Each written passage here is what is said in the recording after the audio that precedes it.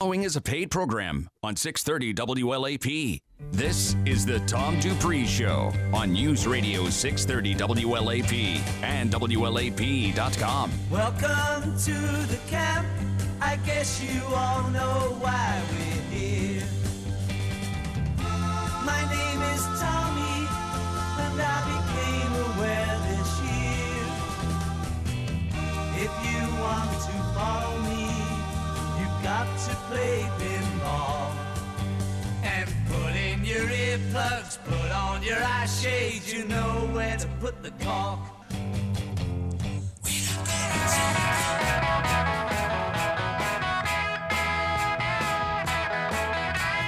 Tell me that you've got everything you want and your bird can sing, but you don't get me.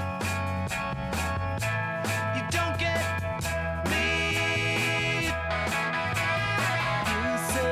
seen 7 wonders and your bed is green, but you can't see me. You can't see me. When your prized possessions start to weigh you down, look in my direction. I'll be round. I'll be round. Back on the Tom Dupree Show. It's Adarsh Mashru. I was wrong. I thought it was Mike Johnson today. It's Adarsh. Morning, Adarsh. Morning, Tom. So this article from the Wall Street Journal says investors' retreat from U.S. stocks turned into another rout on Friday, leaving major indexes down more than 4% for the week, as the November jobs report failed to offset persistent anxiety over the U.S.-China trade dispute and the global economic outlook. The slide pulled the Dow Jones Industrial Average down as much as 663 points and put the blue chip index in the S&P 500 back in the red for the year. The indexes, along with the NASDAQ Composite, suffered their biggest 1 week point and percentage decline since March, and all three are off to their worst start to a December since 2008. So not a very good look for the indexes. No, not at all. And so from peak to trough, the high that the index made in September, the market is down a little over 10%. When I say the market, I mean the S&P 500. And that means that it's officially in correction territory. Anything over 10% means the market is in correction. Although in February of this year, the market dropped almost 12% from its high. So percentage-wise, it's not down as much as it was in February. Right. Although it feels a lot worse just because in February it was a very swift drop. You know, it went up, it dropped, and then it started moving up again. Here, this time around, over the last 2 months, the market's been, range-bound, and it goes up. It gives this false sense of it, reverting and starting to go up, and then it just drops. So it's been more traumatic than it was right in February. So it feels a lot worse. The headlines are a lot worse, but it dropped a lot more in February this year. Yeah. And do you think yesterday felt like capitulation a little bit? So there are a couple of things that you can look at. I look at the VIX, which is the fear index. The VIX is still not as high as it was in February, and you can look at what's known as the put-call ratio, which also is an indicator of how much negativity there is and what option traders are doing. That's pretty low, and then there's an index which surprisingly, has become popular, and it's put out by CNN. It's called the Fear and Greed Index, which looks at 6 different measures, and that showed a measure of 11, 0 being extreme fear, 100 being extreme positivity, and yesterday it registered a low of 11, which means that there is quite a bit of fear out there. Although, when I talk to people, there's still a sense that, it's just a dip. Let's buy it. It'll come back. Yeah. It's not the sort of fear that we saw, in '08, '09, where everyone just hated the market. So there's still a sense that this is just a dip. It's going to come back. Now, ideally, I'd like to hear, when I say people, I mean just people I talk to, hear them say that they hate the market. Right. That would be a real gauge of, how extreme the fear is. But I think we are close to it, and it does not really have to get that extreme before the market rebounds, but we are getting close to it. And where the market closed yesterday is very close to the low that it made on October 29th, where the market made a low of 26.03, the S&P. And yesterday it closed at 26.33. So it's gone back to that October low, and hopefully it'll hold that low and, bounce back from there. But overall sentiment is a lot worse than it was earlier this year when, there was a sense that what we saw in 2017 was going to continue. And, here we are at the end of the year, and the market's really returned zero. Yeah, exactly. What the jobs report means for rate hikes in 2019. The November employment report released Friday, while slightly shy of economists' expectation. This is an article in Barron's by Randall Forsyth. Should do nothing to deter the Federal Reserve from going ahead with its widely anticipated interest rate increase the week after next. But signs of softness beneath the headline numbers further bolster interest rate market expectations that the next year may see only a single Fed hike, if that. Non-farm payrolls rose 155,000 last month, short of the consensus guess of a gain of 200,000 and down from the revised 237,000 jump in October. Looking at the more meaningful 3-month average, growth in payrolls has slowed to 170,000 through November from the average of 200,000 through most of 2019. Nonetheless, these are solid results.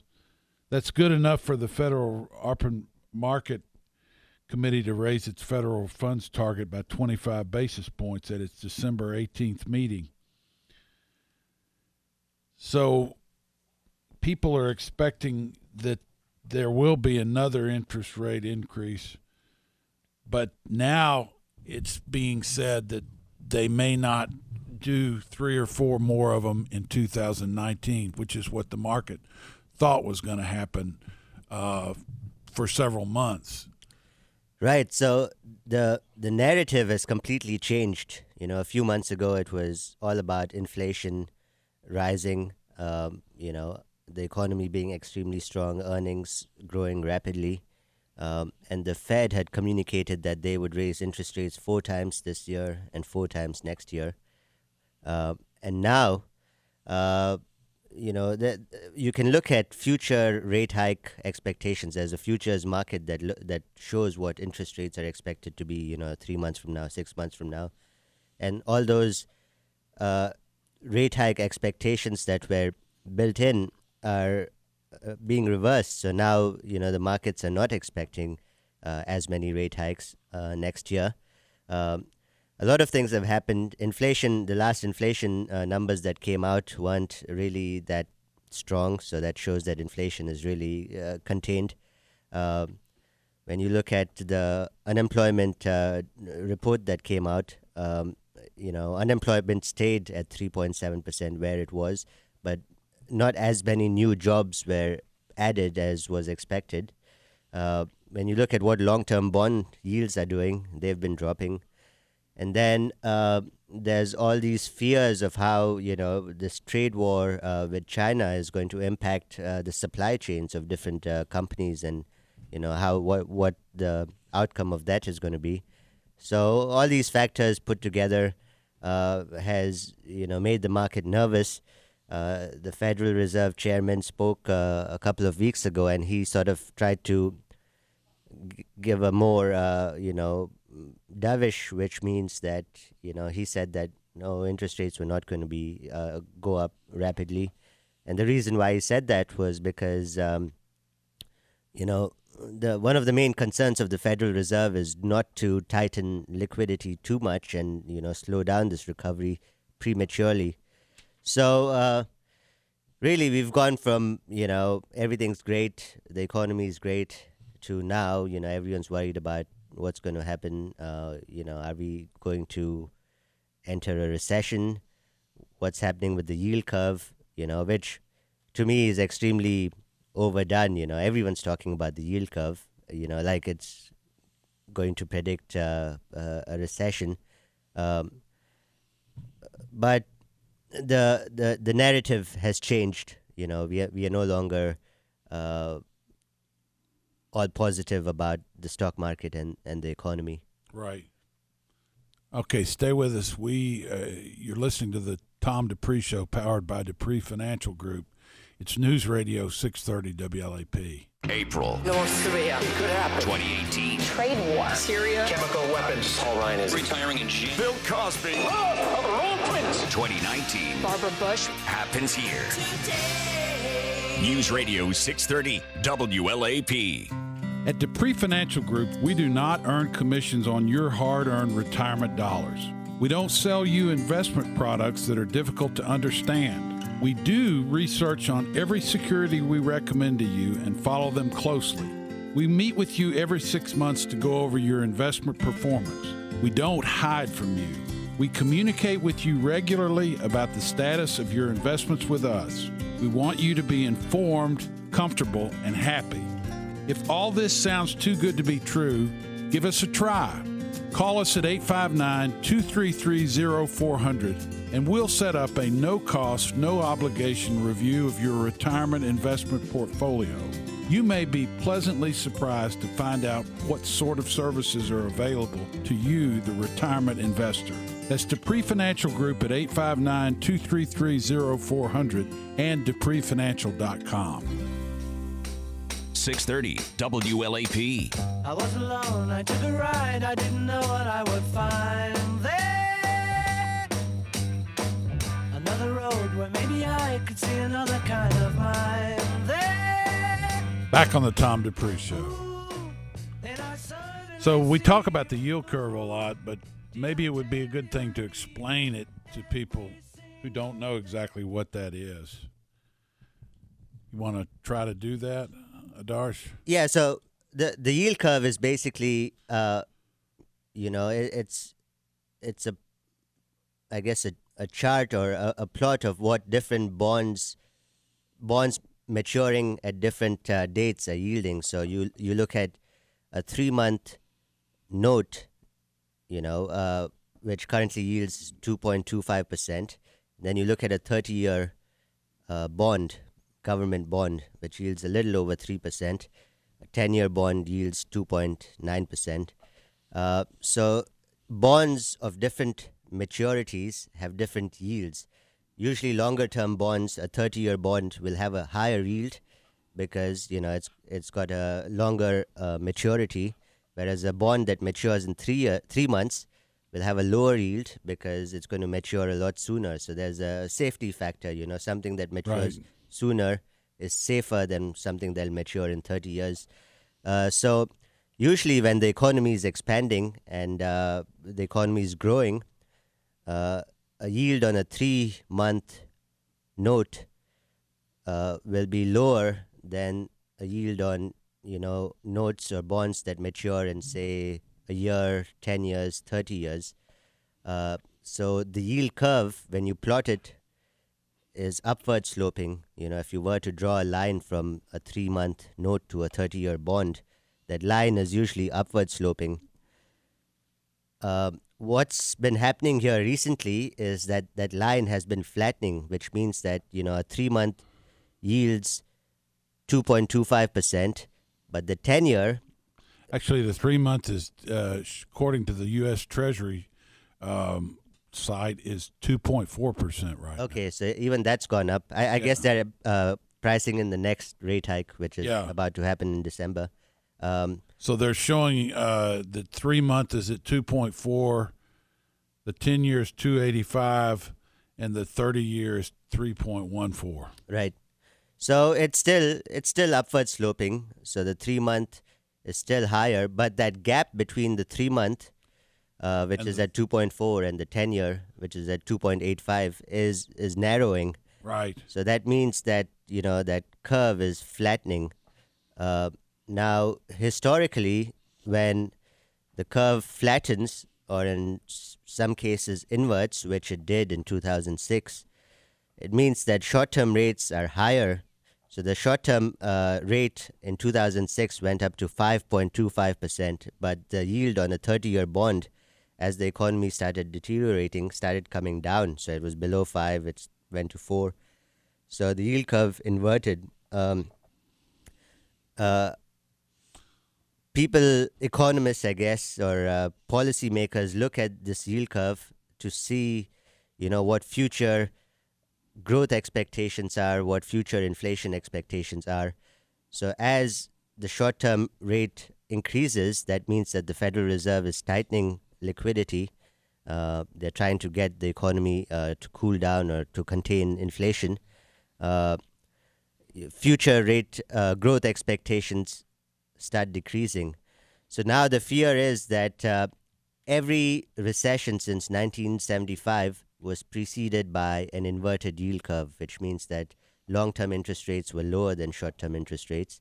Every recession since World War II was also preceded by an inverted yield curve, except every time the yield curve inverted, there wasn't a recession. So that means that, yes, there has been recessions post-World War II after an inversion of the yield curve, but that's not necessarily the norm. So the yield curve can invert and we may not have a recession. That's happened before. But it's been talked about a lot lately. It's been not just in the financial press, but in other even regular newspapers. There have been articles about how the yield curve is inverting and how that could be predicting a recession. But that's not always the case. We've had inverted yield curves and there hasn't been a recession. Just because long-term interest rates are low, you have to look at it, relative to what interest rates are in other places. Interest rates in Europe are even lower. This is a very global financial system, so a lot of funds from overseas also come into the U.S. So just because funds from overseas are investing in long-term government bonds and driving their yields down does not mean that a recession is in the future. Also, every time there's been a recession after the yield curve inverted, the recessions happened over a year after the yield curve inverted, not immediately. The stock market has historically turned negative about 6 months after the yield curve has inverted. The yield curve is still flat. It's flattish. It's still upward. When you look at the 3-month and the 30-year, it's still upward sloping. It does not necessarily mean that a recession is about to happen or the stock market's about to drop. So a lot has been made out of it. And really, when something becomes obvious, if everyone thinks that because the yield curve is inverted, we are going to have a recession or because the stock market's going to drop, that's usually when that does not end up happening, because then it's too obvious. Usually, what drives the market down or what causes a recession is there are things that are not expected. If they were that easy to predict, then everyone would be able to predict the market. So it's good to know about. It does mean something.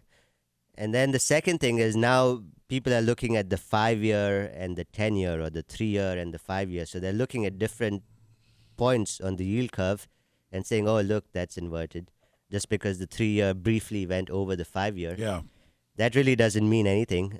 Really, if you want to look at the yield curve, and the Federal Reserve themselves, they put out a paper on their website. They talk about how you have to look at the 3-month and the 30-year. That's really the best, gauge of whether the yield curve is inverted. In 2006, the 3-month and the 30-year, there was an inversion where 3-month rates were higher than 30-year rates. Right. And we are nowhere close to that. Yeah. U.S. companies starting to feel the pinch as tariff costs start to mount. American companies that import products are paying record amounts in customs duties as more tariffs imposed by the Trump administration take effect. Tariff collections topped $5 billion in October, according to data from the Treasury Department and from the Census Bureau data analyzed and realized by Tariffs Hurt the Heartland, a lobbying coalition of manufacturing, farming, and technology groups. President Trump campaigned on an aggressive trade agenda and from early this year has opposed or considered tariffs on thousands of products, from dishwashers to semiconductors. U.S. revenue from tariffs has begun to build rapidly only in the last few months as more of the levies have taken effect. The amount of tariffs being paid by U.S. importers has doubled since May, including an increase of more than 30% from August to October, according to the data. This is an article from the Wall Street Journal. Why are tariffs, well, we need to do this quickly, but what is it about tariffs that people like? And we can say it briefly, and then we'll deal with it when we come back. So tariffs, we've had tariffs, it's a very old concept. When the U.S. was first founded, there were tariffs to protect American industries. But tariffs protect domestic industries from foreign competition. That's been one of their purposes. Right. And the second purpose, which is perhaps more relevant today, is to protect U.S. businesses from unfair practices, by, say, companies that are based in foreign countries. So a tariff is a tax which is paid by whoever imports the product into the U.S. So it raises the cost of the product, but it also helps products that are manufactured here. Okay, we'll talk a little bit about how they affect things when we come back. You're listening to the Tom Dupree Show, powered by Dupree Financial Group. It's News Radio 630 WLAP.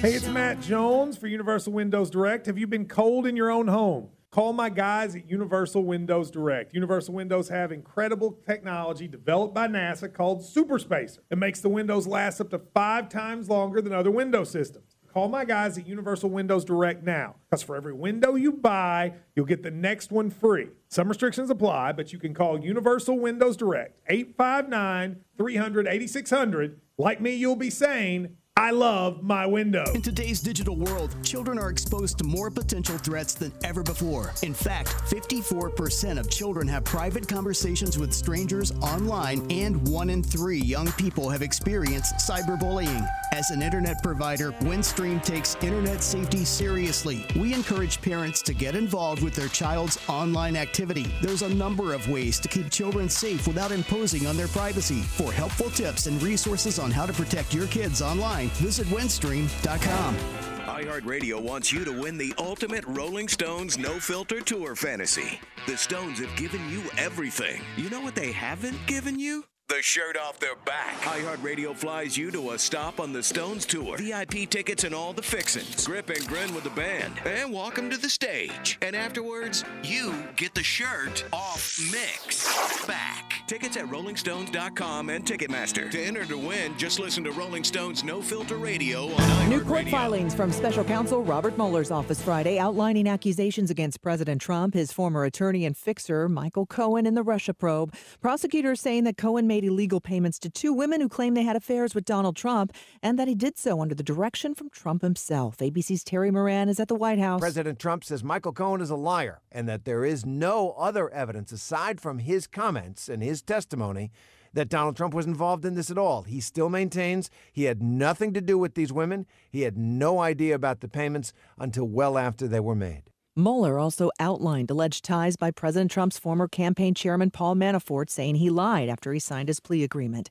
In North Carolina, police announcing they've arrested a suspect in the kidnapping and murder of Hania Aguilar. The Lumberton Police Department and the FBI arrested 34-year-old Michael Ray McClellan. She was abducted last month. And in Paris, demonstrators out in the streets again, protesting over fuel taxes and demanding Macron resign. Michelle Franzen, ABC News. your Saturday, we are going to be tracking cold conditions. Highs by this afternoon only reaching into the mid-30s.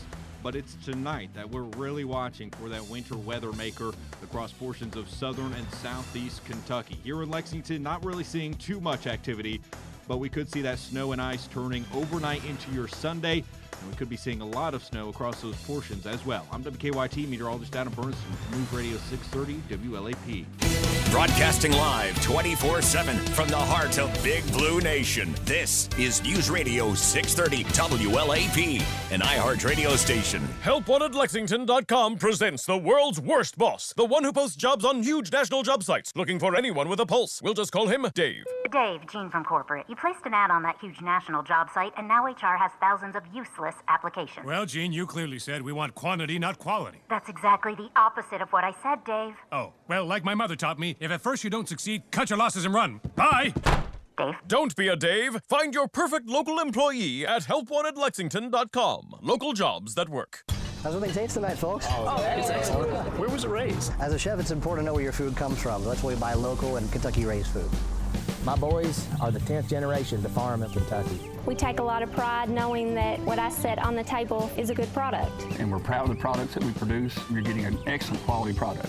We believe in what we produce, we feed it to our own family, and we're happy to share it with your family. Kentucky Farm Families. Feeding Kentucky, feeding the world. Sponsored by the Kentucky Agricultural Development Fund. In my family, we do a gift swap game for the holidays, and one year there was this epic battle over a robe from thecompany.store.com. Now we all bring gifts from the company store, to ensure a good outcome, but I have to admit, I kind of miss the competition. TheCompanyStore.com has been perfecting the comforts of home for over 100 years. From cozy pajamas and mittens to home decor and more. Visit TheCompanyStore.com and enter the code ELF by December 21st for guaranteed Christmas delivery and 20% off, plus free shipping. 630 WLAP.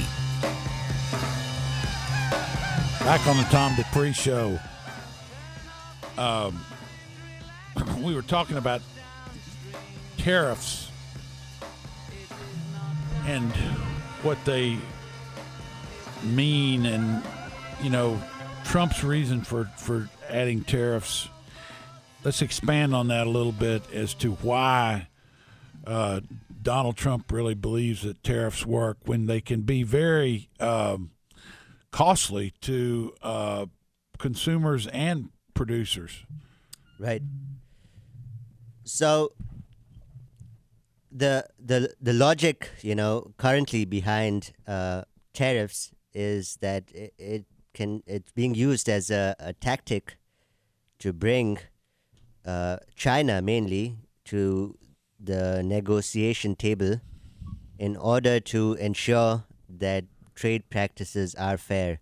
So the big, the contentious issue has been that China is not a fair actor in the global trading system, especially when it has to do with intellectual property rights and, sensitive technologies. So the belief, and perhaps a lot of it is based on reality, is that China infringes on intellectual property rights. So it takes, say an American company or a European company or any company comes up with a product, spends a lot of resources, has copying the product. Yes, it basically copies it. And that's true. I think all of us, even if we don't have hard data, we've heard about how something is made here and then, is copied and then sold back at a much cheaper price. So that's really the big issue. And what Donald Trump is trying to do is, increase the cost for China to do trade. China still trades a lot with the U.S. It's still a major manufacturer, so a lot of goods are manufactured in China and sold in Europe and the U.S.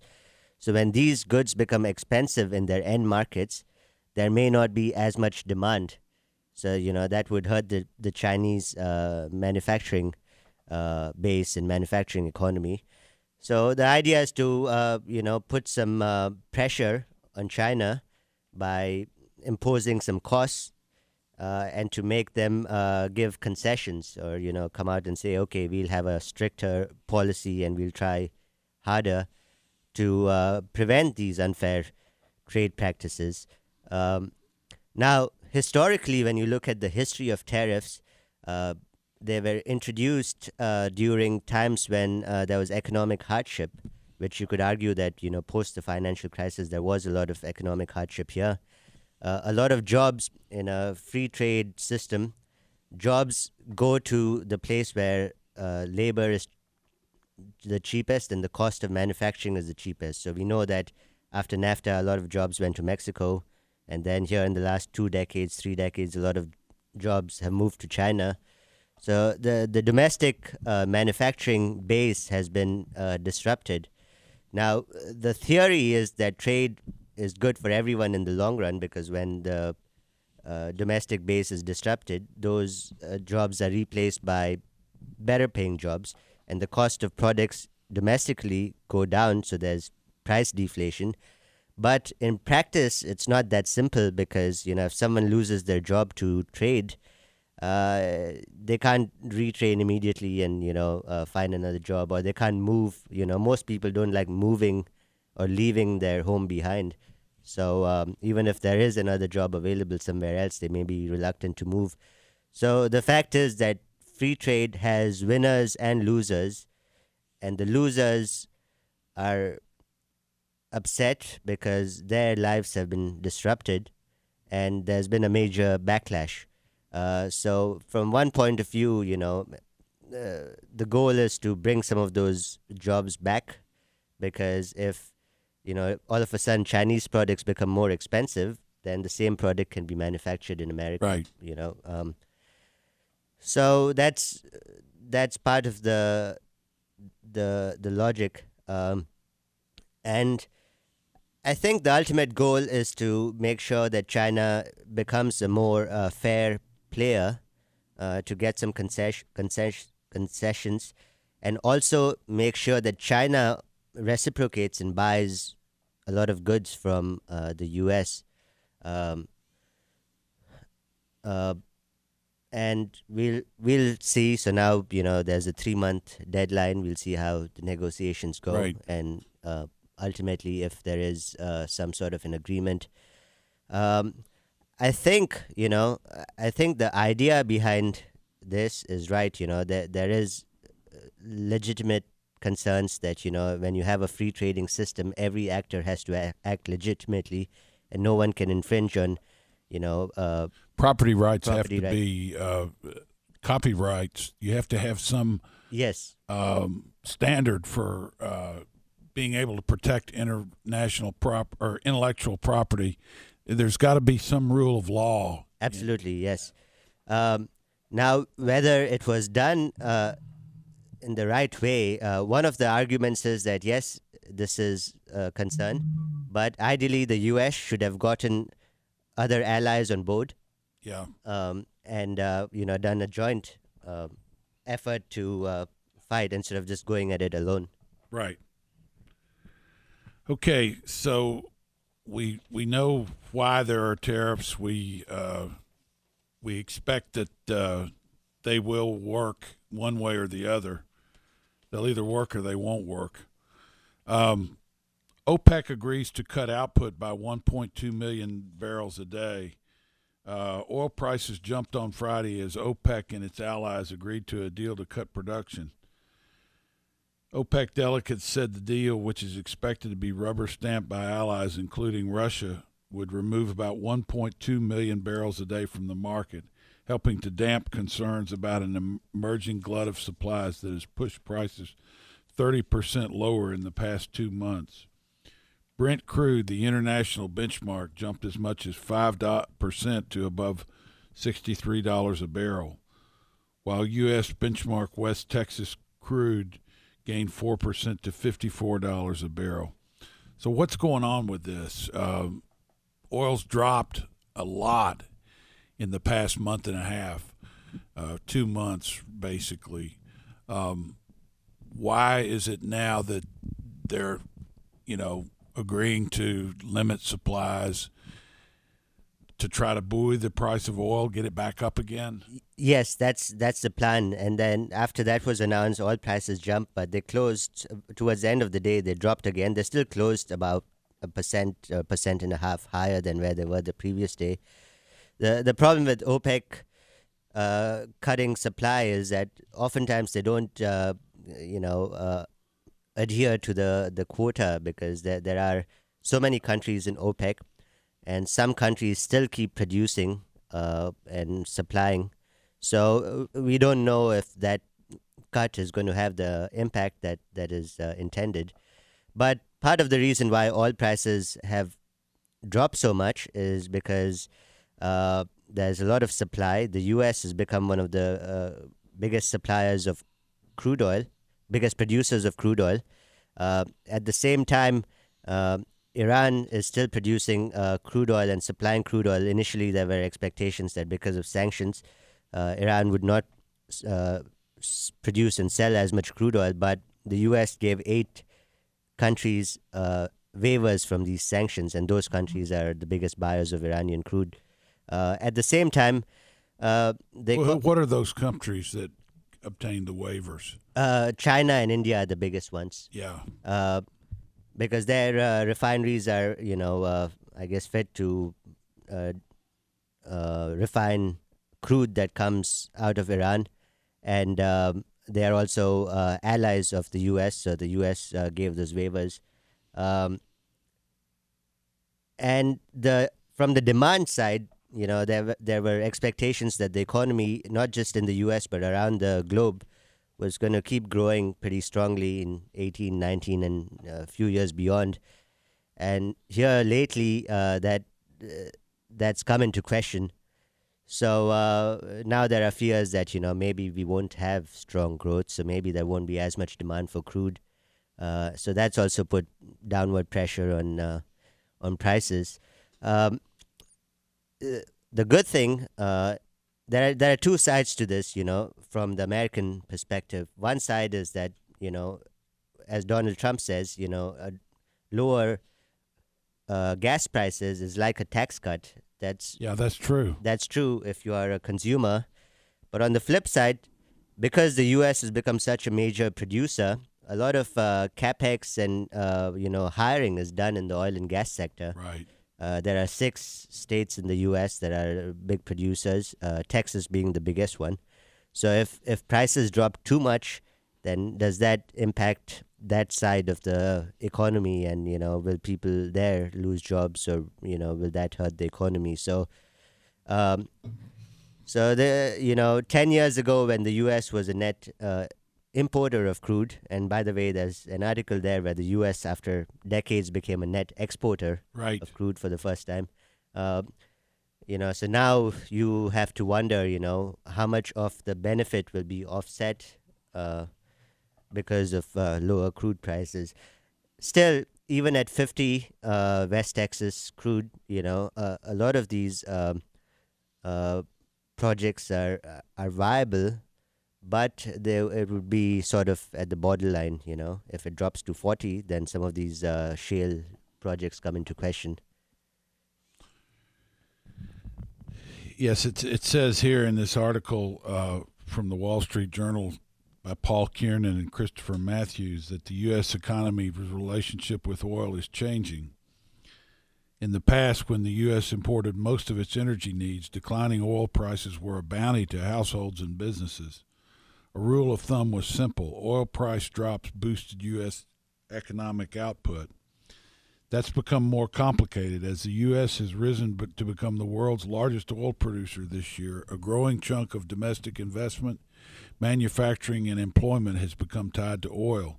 Now when oil prices fall, it risks hurting investment and hiring in important parts of the economy. Right. So it's definitely a much bigger part of the U.S. In fact, this article from Bloomberg shows America turned into a net oil exporter last week, breaking almost 75 years of continued dependence on foreign oil and making a pivotal, if likely brief, moment towards what Donald Trump has branded U.S. energy independence. And It's inarguable that this shale boom has made the United States energy independent. We're not reliant on the Saudis anymore like we used to talk so much for years about enriching the Arabs at the cost of our own economy. Now we do it within the United States. And that's a major thing. It is, yes, and it's created a lot of employment domestically. So it is a major thing, and it's very good. The only question is, if oil prices drop at this point, what happens to that? Does that industry become vulnerable? The big change really is that the oil production boom in the U.S. has been driven by shale production. Unlike, in the past, it was in the Gulf of Mexico where these giant rigs would go out in the ocean. And, these projects, once you incur your capital expenditure, the well would produce for decades. Right. These shale wells usually have a life of about 2 years, and after 2 years, you have to re-incur some capex and drill again. There's capital required. So, what happens if, interest rates start moving up? They have moved up to some extent. At the same time, there's not as much willingness to lend for these projects. Right. So it's, the point is that it's a very capital-intensive industry, and capital-intensive industries tend to get into trouble sometimes when the economy slows down or when capital is tight. Yeah. So that's I think one of the concerns. But overall, it's a great thing. Yeah. Stay with us. You're listening to the Tom Dupree Show with Adarsh Mashru, powered by Dupree Financial Group on News Radio 630 WLAP. May Royal wedding. Kilauea. 2018. Our embassy. Jerusalem. Time is running out. 3 Americans are home. I just love Trump. Laurel. Arendelle. Gone. 2019. Happens here. Santa Fe strong. News Radio 630 WLAP. At Dupree Financial Group, we do not earn commissions on your hard-earned retirement dollars. We don't sell you investment products that are difficult to understand. We do research on every security we recommend to you and follow them closely. We meet with you every 6 months to go over your investment performance. We don't hide from you. We communicate with you regularly about the status of your investments with us. We want you to be informed, comfortable, and happy. If all this sounds too good to be true, give us a try. Call us at 859-233-0400, and we'll set up a no-cost, no-obligation review of your retirement investment portfolio. You may be pleasantly surprised to find out what sort of services are available to you, the retirement investor. That's Dupree Financial Group at 859-233-0400 and DupreeFinancial.com. 630 WLAP. Back on the Tom Dupree Show. So, Adarsh, at Dupree Financial Group, we invest in a certain way to try to withstand a lot of these ups and downs in the market. We're not exempt from them, of course. We do get affected, but talk about for a little bit about how our type of investing is designed to benefit even in the down times. Right. So, the most important factor, when you're investing for retirement, there are two stages. One is the accumulation stage when you're younger and you're just making contributions to your 401k or your IRA. At that point, it doesn't really matter much if the market fluctuates, goes up or down. In fact, when it goes down, that's a good thing because you can add. Right. It becomes a little tricky as you get older and start relying on your investments for income when you're in the distribution phase, as it's known. At that point, there's not much time really to make up for these big drawdowns that the market can experience. So what we try to do is create portfolios that are diversified. When I say diversified, I mean that they're not just 100% invested in stocks. They're also invested in bonds. And by the way, bonds have done great this year. And, you know, a certain percentage of our portfolio is in safe bonds, which act as a cushion when the market drops, produces an income, and is a source of liquidity when opportunity arises. You know, when the market drops, certain stocks become attractive, so we can use these bonds to buy those stocks.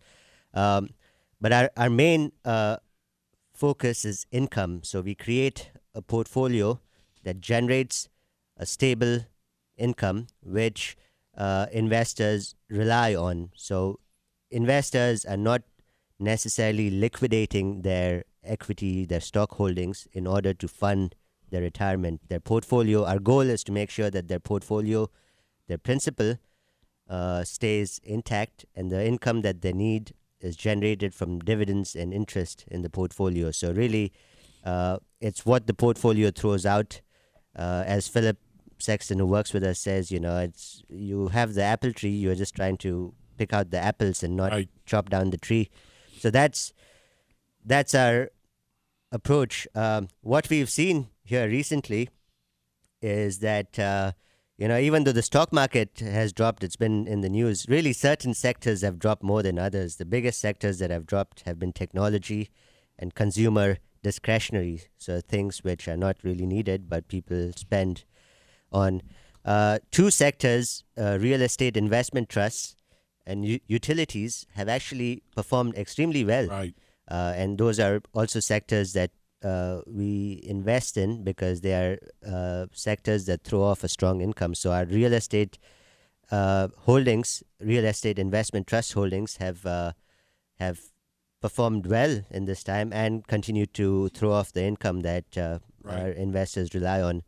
So to sum it up, you know, it's a diversified portfolio which includes stocks, bonds, even some cash, and it throws off income.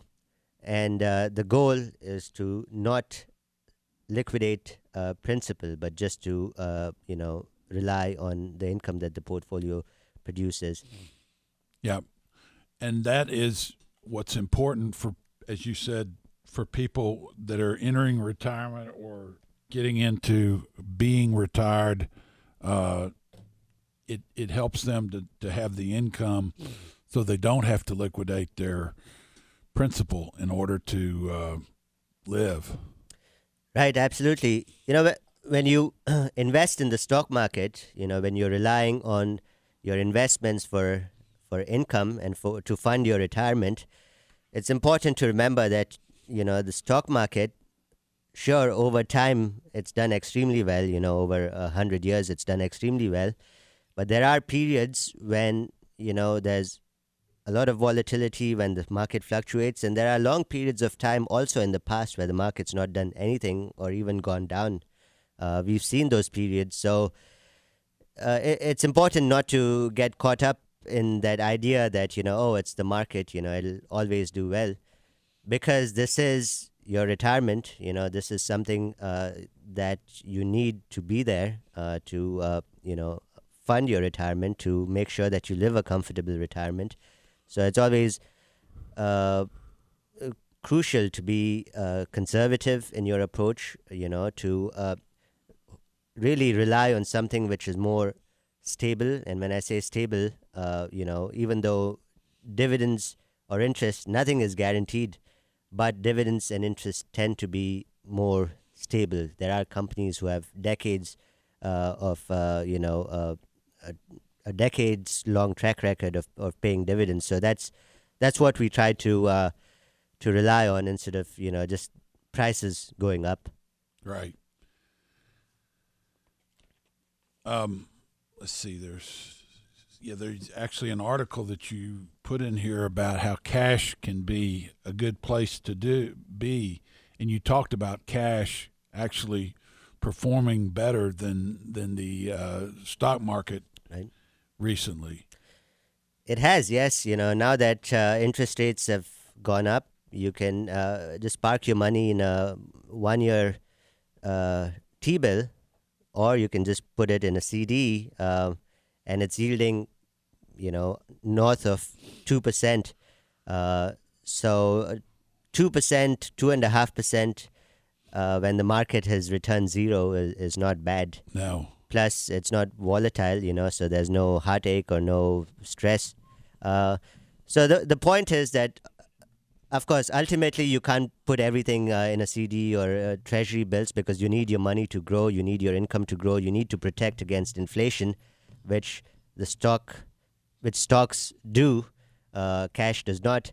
But it can be, a certain percentage of your allocation. Right. And during times like these, you can rely on that, and you can even use that to buy bargains in the market when they do happen. So if you'd like to talk to us about looking at your retirement portfolio, please give us a call at 859-233-0400 at Dupree Financial Group.